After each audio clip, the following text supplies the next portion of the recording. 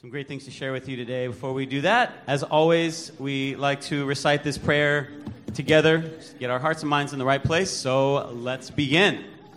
O Lord our God, we have gathered in your most holy name that we might drink together from the water of life.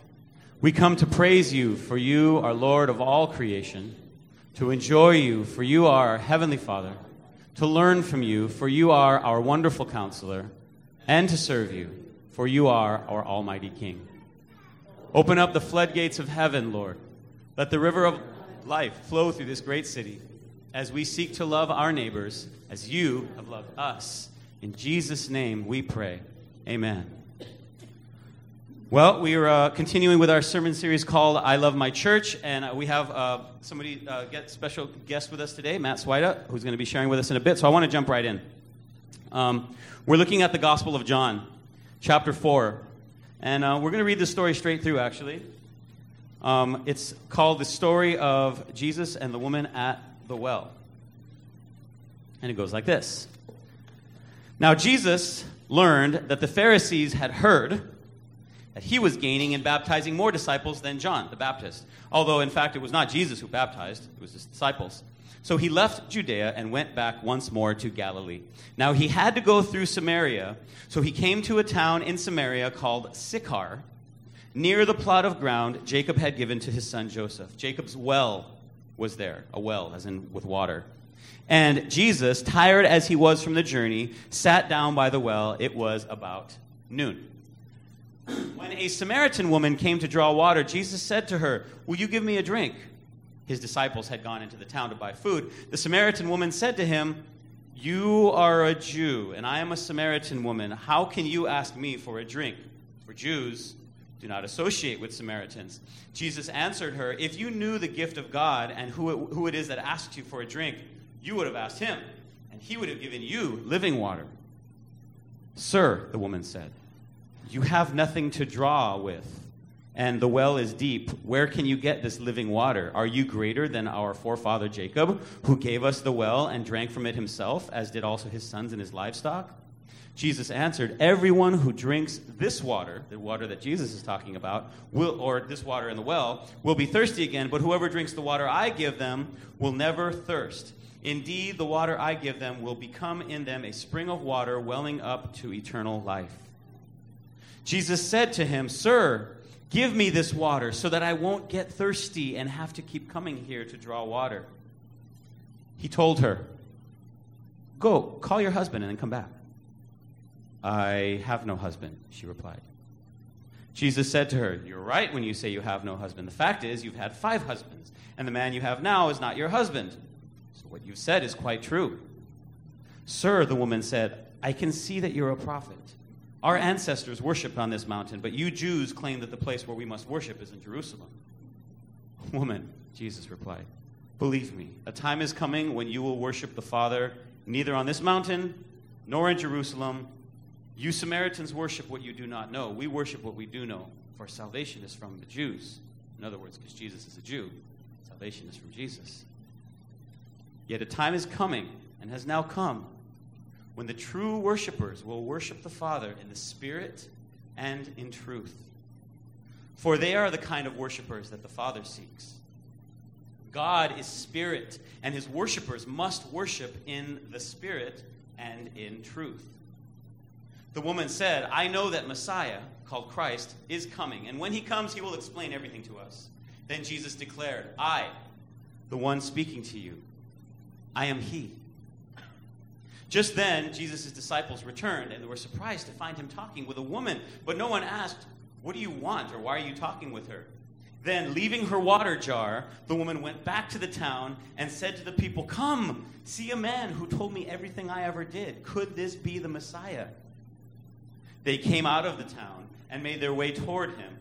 Meanwhile, the disciples urged him, "Rabbi, eat something." But Jesus said, "I have food to eat that you know nothing about." And his disciples said to each other, "Could somebody have brought him some food?" "My food," Jesus said, "is to do the will of him who sent me and to finish his work. Don't you have a saying? It is still 4 months until harvest. I tell you, open your eyes and look at the fields. They are ripe for harvest. Even now, the one who reaps draws a wage and harvests a crop for eternal life, so that the sower and the reaper may be glad together. Thus the saying, one sows, another reaps, is true. I sent you to reap what you have not worked for. Others have done the hard work, and you have reaped the benefits of their labor. But many of the Samaritans from that town believed in Jesus because of the woman's testimony. He told me everything I ever did. So when the Samaritans came to him, they urged him to stay with them. And he stayed with them for 2 days. And because of his words, many more became believers. They said to the woman, we no longer believe just because of what you said. Now we have heard for ourselves, and we know that this man really is the Savior of the world. And it came to that realization on their own. After the 2 days, he left for Galilee. Now Jesus himself had pointed out all that a prophet has no honor in his own country. When he arrived in Galilee, the Galileans welcomed him. They had seen all that he had done in Jerusalem at the Passover festival, for they'd been there before.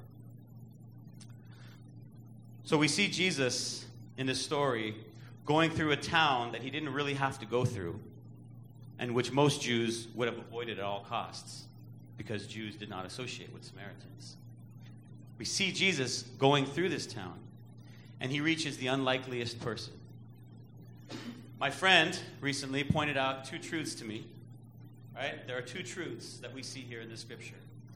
When it comes to doing the work that Jesus commanded us to do, when it comes to doing the work that Jesus commanded all his disciples to do, go out and make disciples of all nations. There are 2 truths that we see here. One truth is that the harvest fields are ripe for harvest. The harvest fields are ready for harvest. They are ripe. And the second truth is that even though the harvest fields are ripe for harvest, the workers are few. The fields are ripe for harvest. The workers are few. See, the fields of harvest represent the masses and masses of people who have not yet encountered Jesus Christ and who have not yet begun to walk with him as disciples. Oh, sure, lots of people have heard of Jesus.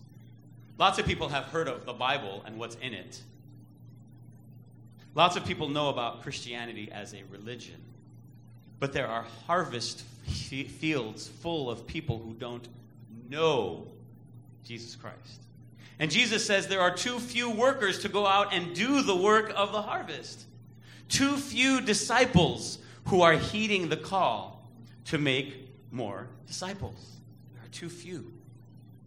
Now, I know Pastor Albert talked with you last week, and he promised you, everyone, last week, and in case you weren't here, tell you, he promised everybody that he's going to be asking over the next few weeks and months for hard things, as we have been over the last few months. And by he actually means we, as in your pastors. Okay, Christine and Albert and myself. We, your pastors, are going to be challenging everyone to another level of what it means to be disciples of Jesus Christ. And of course, that challenge always includes our very own selves. Now, the reason this story in John 4 is so powerful for us today is because we are all at once called to imitate the woman in this story as well as to imitate Jesus in the story. We are all at once called to imitate the woman in the story and to imitate Jesus in the story. Let me explain.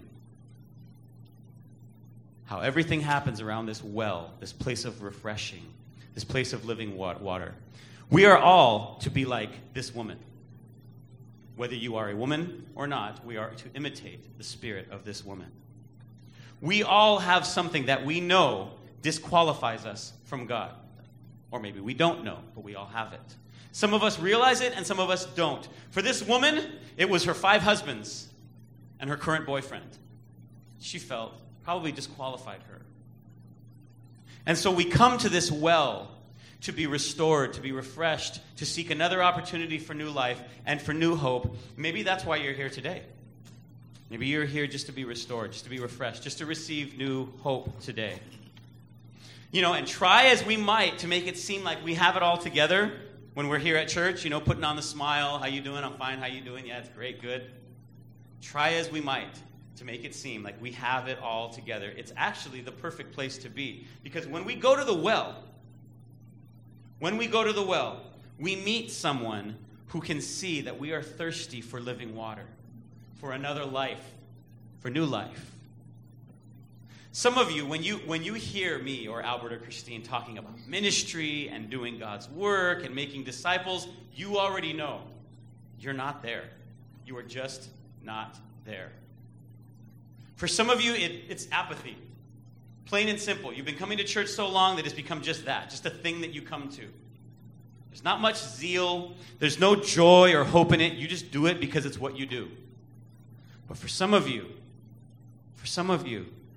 when you hear us talking about ministry and you feel like, I'm just not there, it's brokenness. You hear me telling you, we need to go out into the harvest field, and you're telling me, but I'm broken. I need refreshing. I need healing. I need new hope.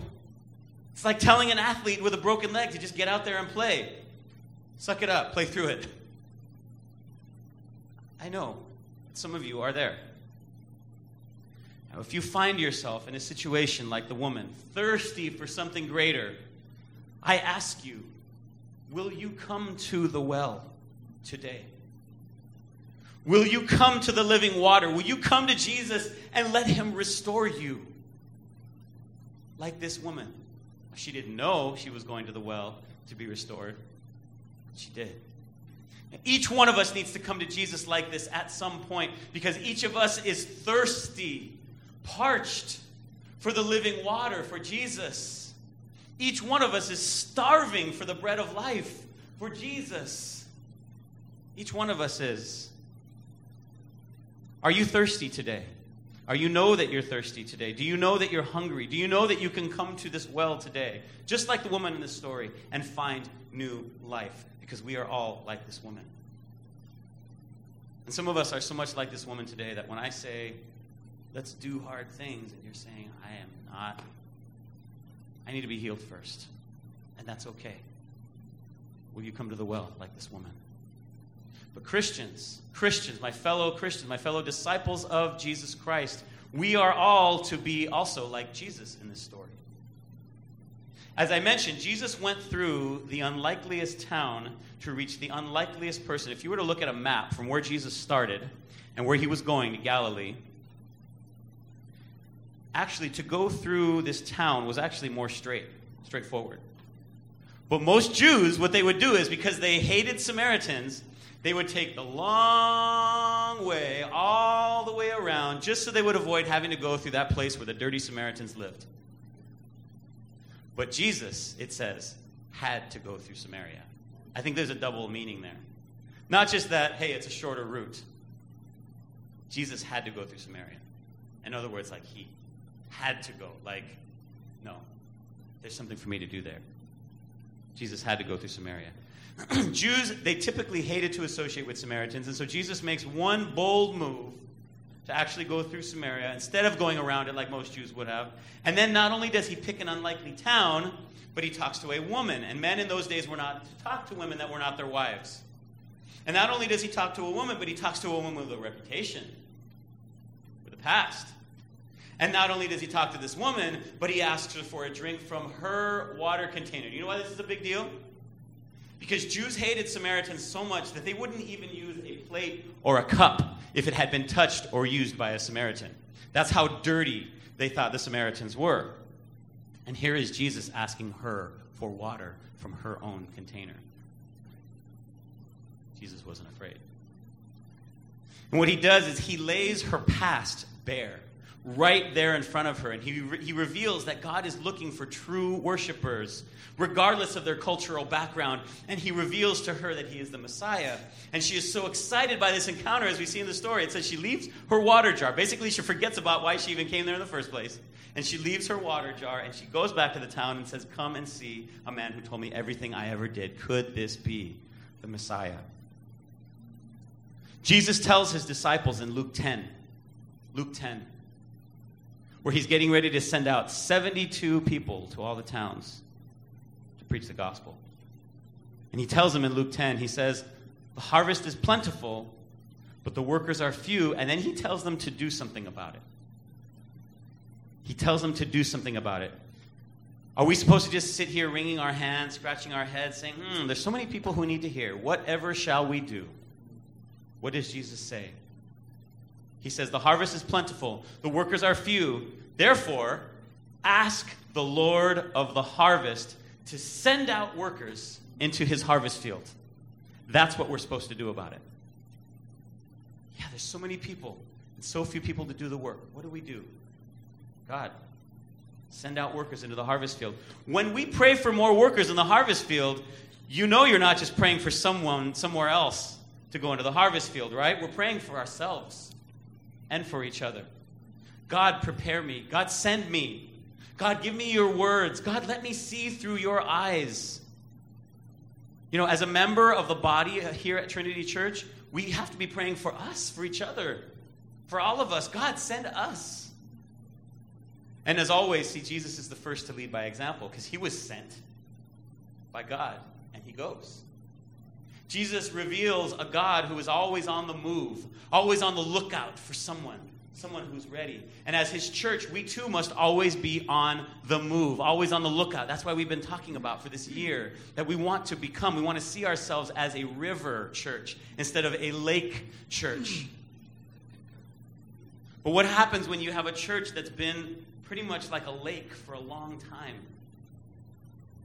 You have to do a lot of hard work to dig those canals all the way to the ocean. It takes a lot of hard work to get us kind of out of our stasis, right?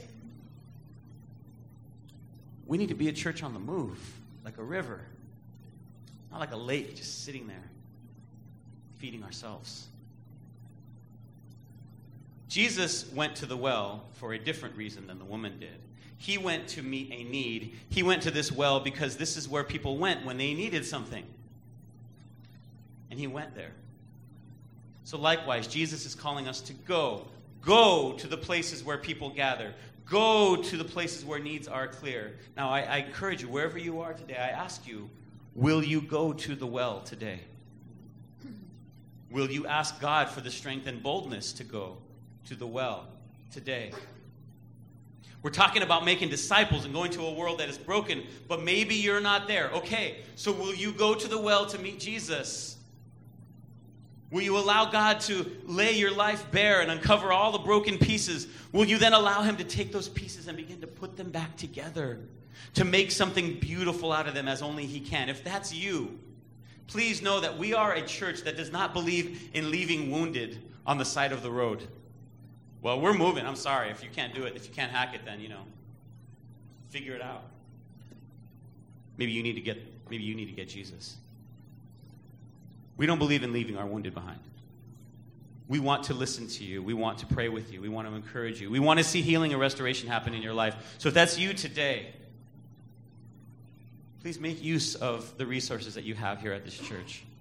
One of my jobs as a pastor is to listen to you, to pray with you. But I don't see it as a job. I do it out of joy. I want to pray with you. I want to walk with you in the places where you're broken. And I know we have other pastors here who want to do the same. So will you come to the well today? Maybe you're not going to come to me or a pastor. Maybe you just need to sit and let Jesus speak to you.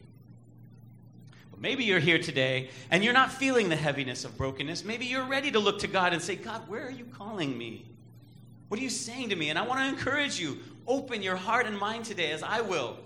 And together we're going to discover what God may be calling us to. Now, right now, I'm going to invite my friend Matt Swida to come up, and he's going to talk with us for a little bit. Matt's been working with Trinity to discover how we can love our neighbors in our communities. And today we're going to get a specific idea for how we can do that, how we can be like Jesus in our communities, and then we'll bring this all together. So, Matt, share with us a little bit. Let's welcome Matt. Give him a warm Trinity welcome. Thank you. Yeah, thank you. Can you guys hear me? Hey, good morning. So I've been known to make crowds feel uncomfortable. Is that okay? All right, I guess we'll see if they invite me back. So, question for you this morning first.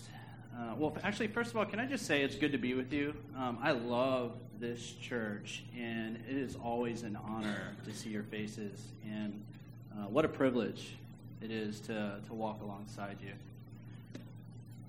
Question for you is this, and I want full participation. So here we go. Extroverts in the room. If you consider yourself an extrovert and you love being around people and you get excited around people, I would love to see you raise your hand right now. If you're just kind of an extrovert, you're like, I love people. Okay, look around. Raise them up high. Okay. All right. What was that? All 6 of us. All right. If you're like me, and you're an introvert, you get your energy from being by yourself, maybe reading a book and not so much the life of a party, but you enjoy your space, raise your hand up high. All right. Now, some of you actually, just by me asking you to raise your hand just now, felt a little uncomfortable too, didn't you? Some of you are thinking, oh gosh, I hope he actually doesn't point to me and have me stand up and say my name or anything. Was that anyone? Anyone? That was you? All right, go ahead and stand for it. No. I'm kidding. I'm totally kidding. No, but it's real, right? We find ourselves in these uncomfortable places sometimes. So whether that was just right now or somewhere throughout the week, this week, you're probably going to feel uncomfortable at some point. And maybe that was just right now. And so my question this morning for you is, what would it look like for us to begin being comfortable with being uncomfortable? What would it look like for us to begin leaning into that discomfort? Because there's a lot of times where we feel uncomfortable, and to be honest, and I'm one of those people, I like to kind of cringe back and step away and then go, yeah, not for me. So that's the challenge. That's the question for all of us. How can we lean into this uncomfort zone? How can we lean in? What does that look like for each one of us? And so this week, it might be you are faced with a new job interview, and you're thinking to yourself, gosh, I'm nervous about going into this job interview. I don't know what it's going to look like. But what would it look like for you to go with great boldness and go, yeah, it feels uncomfortable, but I know that my God's on the throne, and that no matter what happens with this job interview, I'm still going to step forward because his plan is good, his will is good, and I can trust in that, so I'm going to lean in. Or maybe for some of you, that discomfort zone is a challenge you're having with your family or a spouse or someone, and you know that maybe they hurt you and you have to have a conversation with them. And as you see them, you see them walk across the room, and you're like, oh, I want to talk to them, but maybe I can just pull them aside and say, hey, can we talk? And lean into that discomfort. Maybe for some of us, it's whenever Pastor Johnny talks about reaching our neighborhoods and loving our neighbors. And just the idea of going to meet our neighbors just brings this level of tension, this anxiety, this discomfort. And when we get home this afternoon, and we pull into our driveways and we see our neighbor next door, what would it look like to go, I'm just going to go say hi this time. I just want to reintroduce myself. What does it look like to get comfortable with being uncomfortable? It's hard. It is, right? Are you with me? It's hard. So earlier this year, I was invited to do dinner, a birthday dinner, with our next door neighbors, Al and Lena. And my wife and Lena had become really good friends, and Al and I have not become really good friends. And so they were texting, and Lena sends her a text and says, we would love you guys to spend my birthday dinner with us. Just us. What an honor, right? My next door neighbors. And Jordan brings this to me, and she goes, hey, Lena and Al invited us to do dinner with them for their birthday. And she goes, they want to go in a couple hours. I go, no, I'm good. She goes, what? I'm like, I'm good. Go back a few months. I've spent many times and many dinners with Al and Lena. They have clicked really well, but every time I've gotten together with Al, it's just been this awkward feeling. Like we would go and I've been to his house and watched boxing matches and football games, and we end up having these very shallow conversations, and then we just end up kind of shoulder to shoulder, just not really talking. And it's just been this awkwardness between me and Al.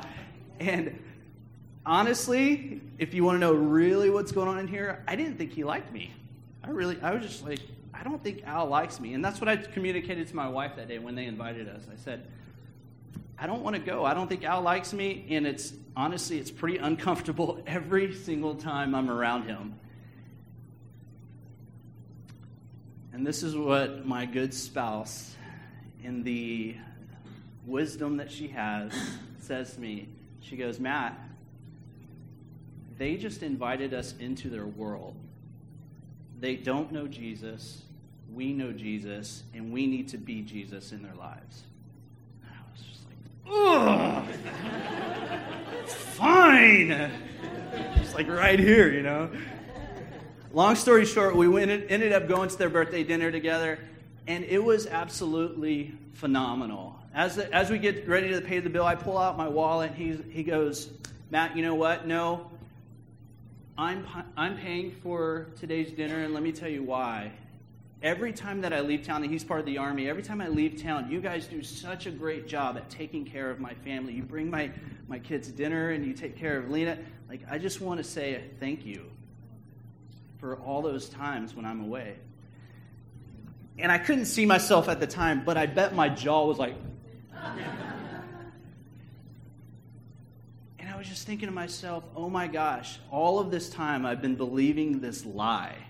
I've been motivated by fear that Al didn't like me, when in fact his perception of me was completely different. And it just helped me realize that night, and by the way, on our drive home, we had this amazing conversation about our faith journey. And I was just like, wow. What would I have done if I hadn't leaned into that discomfort and if I didn't have my wife there to help me through it? And we became this, since then we had just developed this really strong relationship with them. But let me help you understand two ways in that time of discomfort that I was able to push through. Two ways, and I'm just taking it straight from that example. One was accountability. I had a spouse there that said, Matt, we need to do this. We need to do this. And so for me, at that specific time, I needed that accountability. Now, you may or may not have a spouse, and that's okay, but your accountability can come from a church member. It can come from a friend. It can come from your pastor. Who is your accountability partner? Because at that specific time, I needed one. That's my first. That's the first I noticed. And the second thing I noticed was she reminded me of my big why. Why is it that I needed to go? And I was reminded of 12 years ago whenever I gave my life to Jesus, and I remember the sweet taste of grace. The sweet taste of salvation. Do you guys remember when you became Christians? Do you remember? Yeah? For me, it was only 12 years ago. Some of you may have been walking with the Lord all your life, but for me, it was only 12 years ago. And I remember what it's like on the other side of grace, and it's not fun. It is amazing. Once you come into a relationship with Jesus, His grace is so abundant. And let me say, I am motivated by the fact that I want others to experience that same level of grace. Now, it's not up to me to go and save my neighbors, but it is up to me to pray for them and to love them well.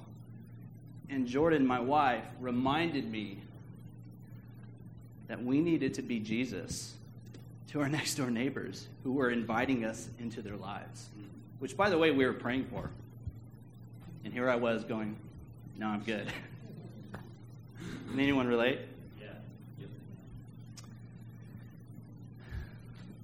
The writer of Hebrews says, God's promise of entering his rest still stands, so we ought to tremble with fear that some might not experience it.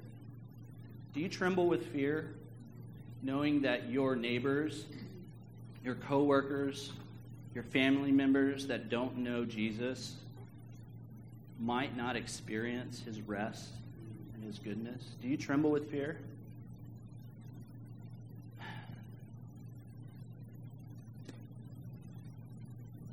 What would it look like for all of us to lean into discomfort and to get comfortable feeling uncomfortable? What would it look like? Can we get there? Okay, so in a couple moments, I'm going to ask you to lean into that discomfort. I'm going to give you a practical example of how you can do that today. All right? If you remember a few months back,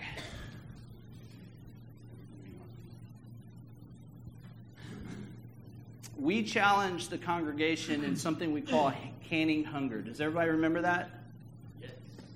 Yes? Yes. All right, introverts, come on. Yes. All right, there we go.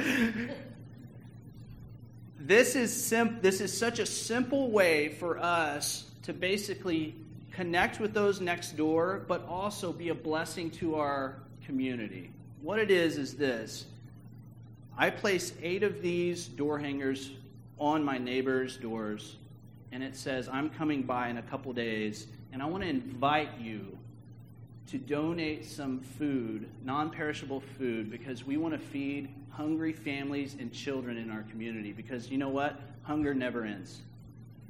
People are hungry. Families that are hungry in our community always are hungry. And there's no end to this. And so this is one way for us to invite the community, our neighbors, to join us in fighting hunger. But let me tell you something else. It's also a way for you and I to actually build a bridge with those that live next door.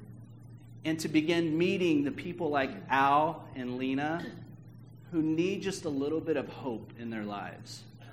And so I'm not asking you guys to go out and evangelize your neighborhood. All I'm asking you to do is to begin making friends with those next door and watch how God begins to work through that. And this is one of the easiest ways that we can do that. And so you can do it as a family, you can do it by yourself, you can do it with a friend. But you go out, you hang the door hangers, and you go meet your neighbors and just say, hey, would you help me feed hungry families? And by the way, what's your story? I'm sorry we've never gotten to know one another. And so in the next 2 weeks, we're challenging Trinity to join us and blanket our neighborhoods with the love of Christ through Trinity Church. And then we're going to feed many hungry families through that. What does it look like for us to get comfortable being uncomfortable? So here's the challenge. Right where you are, if you want to join us in this, last time I think we had 18 households join us into Can Hunger. And this whole direction, this whole discipleship push in loving your city that's coming, this is just the beginning step of that. We want to begin being God's witnesses wherever we go, right? Wherever we live, work, and play. So I want to invite you to Can Hunger with us and meet your neighbors. I know it's going to feel uncomfortable. Trust me, I'm an introvert and I've done it. But the other side of it is beautiful. We've seen amazing relationships develop just from this one simple thing. So here we go. This is what I want you to do. Prayerfully right now, if it feels uncomfortable when I ask you, that may be God whispering for you to lean in instead of lean away. But if you want to join us and can hunger and engage in your neighborhood in the next 2 weeks, and we're going to pile up all the food right here, I want you right where you are just to stand up and say, I'm in. Awesome. Awesome. Awesome. Thank you. Awesome. What's your why? The gospel is the good news. What is your why? Who else? Who else wants to join us? Remember your story of salvation. There's people next door that don't know the love of Jesus. They sleep 10 feet away from us sometimes, and we don't even know them. What would it look like to give them just a little bit of hope? You may be exactly what it is that they're hoping for. Who's going to join us? Keep standing. Come on. Come on. Who's going to join us? Keep standing. Thank you, guys. You know what? I'm excited for the future of what God has for this church. As Johnny was talking about the 72, you are Jesus' missionaries. You are his disciples. Did you know you are in this room today because Jesus sent out those original disciples? As he sent those disciples out to the towns, did you know you're standing in this room because of those original few? The future, the next few generations, happens because of you guys. So thank you. Amen.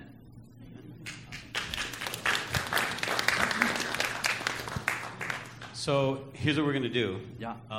After the service, you have a sign-up sheet. Yep. So whether you stood up or not, I want to encourage you to come to the front and put your name down so we get your information. We can be in communication. Mm-hmm. I did want to ask it right now, especially for those of you who stood, you're actually planning on doing this. Are there any questions right now that Matt or myself can field? I'll explain a little bit more in detail. And we'll also give like a 5-minute briefing as you pick up the Canning Hunger door hangers and things, and it has instructions, and it has one of the block maps where it says fill out your neighbor's name, so it has all of that information. But yeah, if you have any questions for us right now. If not, please come afterwards for about 5 minutes. Yeah, so stick around. I'm not going anywhere. By the way, if we haven't met yet, I would love to meet you, so stop by and say hi. And yeah, anything else? That's it. All right. We'll move on. All right. Thank you. I want to, Molly, you asked if you could share a brief story, so I'd like to give you a chance to do that. Okay. This is sort of spontaneous, but I was so excited that I felt like I wanted to share. So I appreciate what Matt was saying. I am an extrovert. I realize, don't just say, oh, she's an extrovert. That's why she's saying this. Okay, there's something real here. But I just want to give a brief testimony about not because it's uncomfortable to do these things. I agree. It's totally uncomfortable. It's uncomfortable for me. But it's also really fun. So I just want to say the word fun because it's also really fun. And I want to give you a brief story. So we had a women's breakfast yesterday. And so I had this idea. I want to invite some of the other moms from the preschool to come to the women's breakfast. So I work, but I was like, I'll show up an hour early to be able to invite women from the preschool to come to the breakfast. Because the last time I went to the breakfast, it was so powerful. It's like, oh my gosh, other moms are going to really be moved by this. So anyways, it was scary. It was awkward. I talked to a lot of people. Okay, I don't have a lot of time. But literally, I'd already thrown the sign-up sheet away. Nobody had signed up at that point. I had one person was a maybe. No, but then somebody came after I threw up the sign-up sheet. And then she said, oh my gosh, I want to come. I was like, oh, you do? You want to come? And then later that day, I went to pick up my son, and then I met somebody else, and I didn't have the sign-up sheet, but I was like, hey, I like your shirt, and we started talking, and then she said she was interested in coming. So I was so excited. Well, 2 of them came yesterday to the breakfast and sat at my table. So Janelle was with me at my table. They were just moved by God in a powerful way. One of the women just said, I feel like I know God's working in my life because I'm here at this breakfast right now. That's how I know. He's like, what the heck? And I had so much joy. I came home and I told my husband, I was like, oh my gosh, we talked about what we were grateful for. That was the highlight of my week, was that. I was so joyful. It was so much fun. And the scripture that came to my mind was the one we read today. It's like, my food is to do the will of him who sent me. So Jesus is talking about his real food, the sustenance of his life, is to do the work the Father has sent him to do. And it's real food for our souls. And I just felt like, man, I've had a really hard 9 months, one of the most challenging in my life. This was one of the most joyful places I had. And it felt like the Lord was refreshing my soul through this process of taking a risk and seeing other people experience Jesus. And I was like, oh my gosh, I can't wait to invite all the moms a month in advance so we can get more moms to the breakfast next time. So anyways, just a brief thing that I just want to say, it's fun. It's exciting. There's no better joy when you see other people experiencing God in a fresh way. And man, it fills up your soul. So I just wanted to testify. This stuff is real.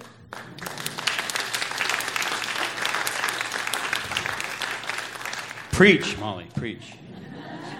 Good stuff. I love it. You know, I could think of like several reasons why you can't or probably don't want to do this canning hunger thing. A lot of times we feel like, well, you're telling me I have to reach my whole neighborhood? No, actually, I'm not. And I love the example that Jesus gives in the story of the woman at the well, because he didn't even necessarily reach everyone in that neighborhood himself. He told one person. He told one woman. And she was so excited at what he did in her life that she went and told everyone. He didn't have to. So don't tell yourself like, oh, you expect me to reach my whole neighborhood? How about just starting with one? How about making friends with one person? How about introducing yourself to one person? How about praying for one person?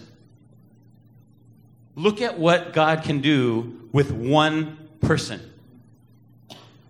So that's not a reason. How about, well, I just really don't have time. I could use that one. I'm very familiar with that one. Jesus tells us that the harvest is ripe, but the workers are few. So if you feel like, if your heart is actually saying, I want to do this, but I don't have time, what did Jesus say to do? If the field is ripe, but the workers are few, what did Jesus say to do? Pray. And I know that sounds lame and like a cop-out, but it's not. If you really want to do something that you don't seem to have the ability to do, what should you do? Pray. God, my heart is burning to do this, but I just can't seem to find the margin in my life to do it. I can't seem to find the courage. I can't seem to find the energy. I want to do it, but I don't. Whatever. Jesus says, harvest is plentiful, the workers are few, so pray. Pray. Do you have time to pray? Do you have time to utter a prayer? Do you have time to pray that God would send somebody? Do you have time to say, God, I hear you calling me, but I just don't have time. God, I know what I'm supposed to do, but I just don't have the margin in my life. God, send someone. And if that someone is me, then I trust you're going to show me. You are going to show me how that's possible. How is that going to happen? Or maybe your reason is, I don't want to go to I haven't even met them yet. Why would I go and ask something from them? Isn't that weird? Isn't that awkward? Yeah? Okay, so if you want to maybe give a little something to show that, hey, I'm not just asking you something, then what if instead of just putting a door hanger, what if you give them something off the door hanger? I mean, you don't have to like attach a 20 to it or something like that, but like, I don't know, something small, a bookmark, a keychain, something just that says, hey, you're not just a faceless neighbor, but I see you and here's a gift. So there's all kinds of reasons. I can think of all kinds of reasons. You can think of all kinds of reasons. Why? No, I'm good. Just like Matt said. No, I'm good. No. Some of you, when Matt started talking, you already in your head said, no, I'm not doing that. Some of you in your heart, you already went like, and you just like shut the gate, right? Shut the door. But I want you to see if you can hear God speaking to you. Because if God's speaking to you, it's not just me, it's not just Matt, it's not just Molly. If God is speaking to you, listen. Okay? It's not me. If you feel like God's kind of doing this, tugging in your heart or your mind, then don't do it because I'm telling you. God's speaking to you. So 2 action steps for us today as we close. 2 action steps. 1, do Canning Hunger. Participate. You know what I plan to do? When I go to take my door hangers, I'm going to take my kids with me. You know why? 1, because I want my kids to see me doing this, and I want them, you can take my kids with you too, yes, because they're just too cute, right? But 1 is I want my kids to see me doing uncomfortable, awkward, difficult things, because I don't want them to be the kinds of people that say, nah, it's too hard, I'm good. I want them to do difficult things. But the second thing is, if I encounter anybody that's what the heck are you doing on my lawn or on my front porch, it's a lot harder to get mad at somebody when they've got 2 cute kids with them. So they are like my defenses. Okay? Do Canning Hunger. Do Canning Hunger. Do it. Just encourage you. Even if you didn't stand up, you're like, nah, it's too late. The moment passed. No, the moment has not passed. Even if today passes and you have to run after church or whatever, shoot me a text tomorrow, email, call me. You're like, Johnny, I didn't pick up one of those things. Okay, great. I'll get one to you. Do Canning Hunger. Just do it. Okay, even if you're completely hesitant, just come up here and get one of those things and just do it, all right? You will not regret it. 2 is I want to encourage you to pray Luke 10:2. Pray exactly as Jesus taught us to pray, because the workers are few for the plentiful harvest. So do what Jesus said and pray. Pray that the Lord would send somebody. And if you know that he's talking to you, then pray that the Lord would send you. And if you're in that place of brokenness where you're like, man, this is not me right now. I can't do this. Then pray that the Lord would send somebody else until you are healed, until you are refreshed, until you are restored, and you can be the one that is sent. So pray for your healing too, so that you can be ready to be sent. But pray. Pray Luke 10:2. All right? We're going to go into communion right now, because this is the first Sunday of the month, and this is what we do on the first Sunday of the month. This is something that Jesus told us to do. I want to ask, actually, those who are serving communion, if you would come up and start kind of getting the elements ready, and then go to the station where you're going to be. We're going to have a station right over here. That's station 2. Station 3 is going to be in the back, and station 1 is going to be right here in the front. So as they are getting the communion elements, a little bit of explanation. Before Jesus was tortured and crucified for us, he ate with his disciples, and he told them to eat broken bread as a symbol of his broken body. And he told them to drink red drink as a symbol of his shed blood. And he told them, do this in remembrance of me.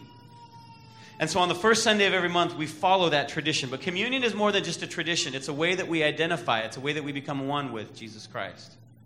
It's a way that we say, Jesus, I acknowledge you as God. I worship you as the way, the truth, and the life, and I recognize my great and utter need for you. So since today, we've been talking about going to the well and doing the hard things that we need to do to follow what God is calling us to do. I want to ask you, as you pray, thank you. I want to ask you as you pray, I want to ask you to do something. When you receive the communion elements, I want you to say this prayer with me. And you can say this in your own heart. I'm going to leave the words up here on the screen so that you can read this prayer together. God, I come to your well of living water to be healed by you and to be sent by you. God, I come to your well of living water to be healed by you and to be sent by you. I'm going to pray over these elements, and then when I am done praying, when your heart is ready, go to the nearest station to receive the elements. I'd like to ask you can receive the bread, dip it in the juice. Don't take the cup and drink out of it. Dip it in the juice, and you can eat it right there. And as you do, pray this prayer. Let's pray over this communion time. God, you have made it really clear right now, today. You have spoken very clearly that you are a God who is not afraid to call us to do uncomfortable things.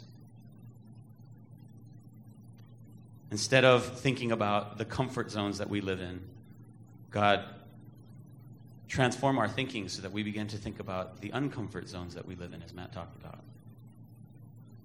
We all have places that are uncomfortable for us, and some of those places are uncomfortable for a reason. We're supposed to feel uncomfortable when things are toxic, unhealthy, abusive, wrong, hurtful, harmful.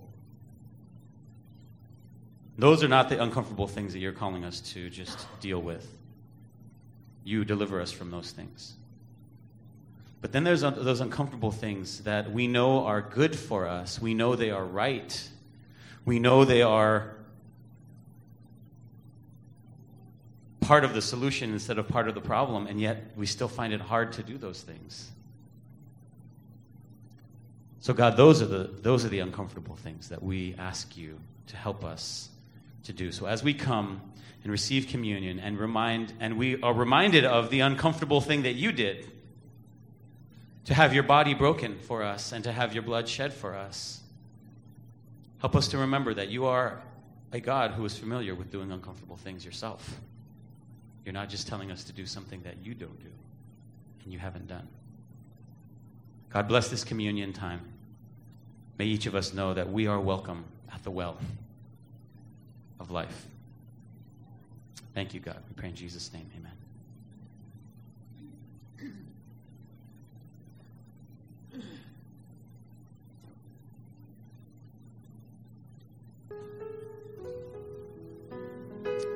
Lord, even that act of taking communion is awkward sometimes.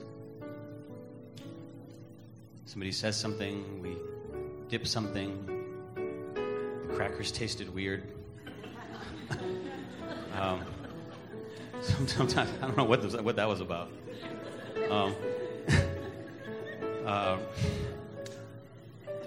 Sometimes we don't know what to do. What do you say? We're supposed to say something back, and also with you. What?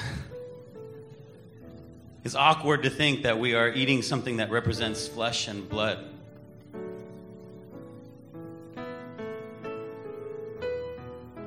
It's awkward to get up out of our seats, comfortable places, and have to come up in front of somebody and get something from somebody. That's what you're calling us to do. You're calling us to come to the well. And it's not always, it's usually awkward, it's usually messy, it's not pretty. Especially in those moments when we come before you broken and there's tears and, Lord, there's just stuff coming out of our faces and we're just before you and we're just humble and we are broken before you. But you're a God who takes us by the hand. You pick us up. You lift us out of that place. Lord, even when we come before you and we say, okay, God, I want to do your will, but it's not always perfect, and not everybody's going to respond, and not every neighbor is going to be friendly, and not everybody's going to give food. Maybe some of us are just going to get like one person, or maybe they'll just come back with one can, or I don't know. But God, just that act, just the act of being obedient, just by saying, okay, God, you're calling me, I'm going to do it. You're calling me to the well, whether it's to be healed or to be sent, I'm going to do it. Help us to be comfortable doing it because it's what you told us to, even if the thing itself is uncomfortable. Because we trust you. And we trust that even if something is awkward or uncomfortable, it's going to build something into us that we'll never know if we just keep saying no, no, no, no, no. So today we say yes, God. Thank you, Lord God, for the ways that we continue to support one another. Thank you for the ways that we continue to work together. And thank you for the ways that we continue to follow your calling ever higher. We love you, God. We love you. We love you. We love you. And we thank you for loving us first. And we pray all these things in Jesus' name. Amen.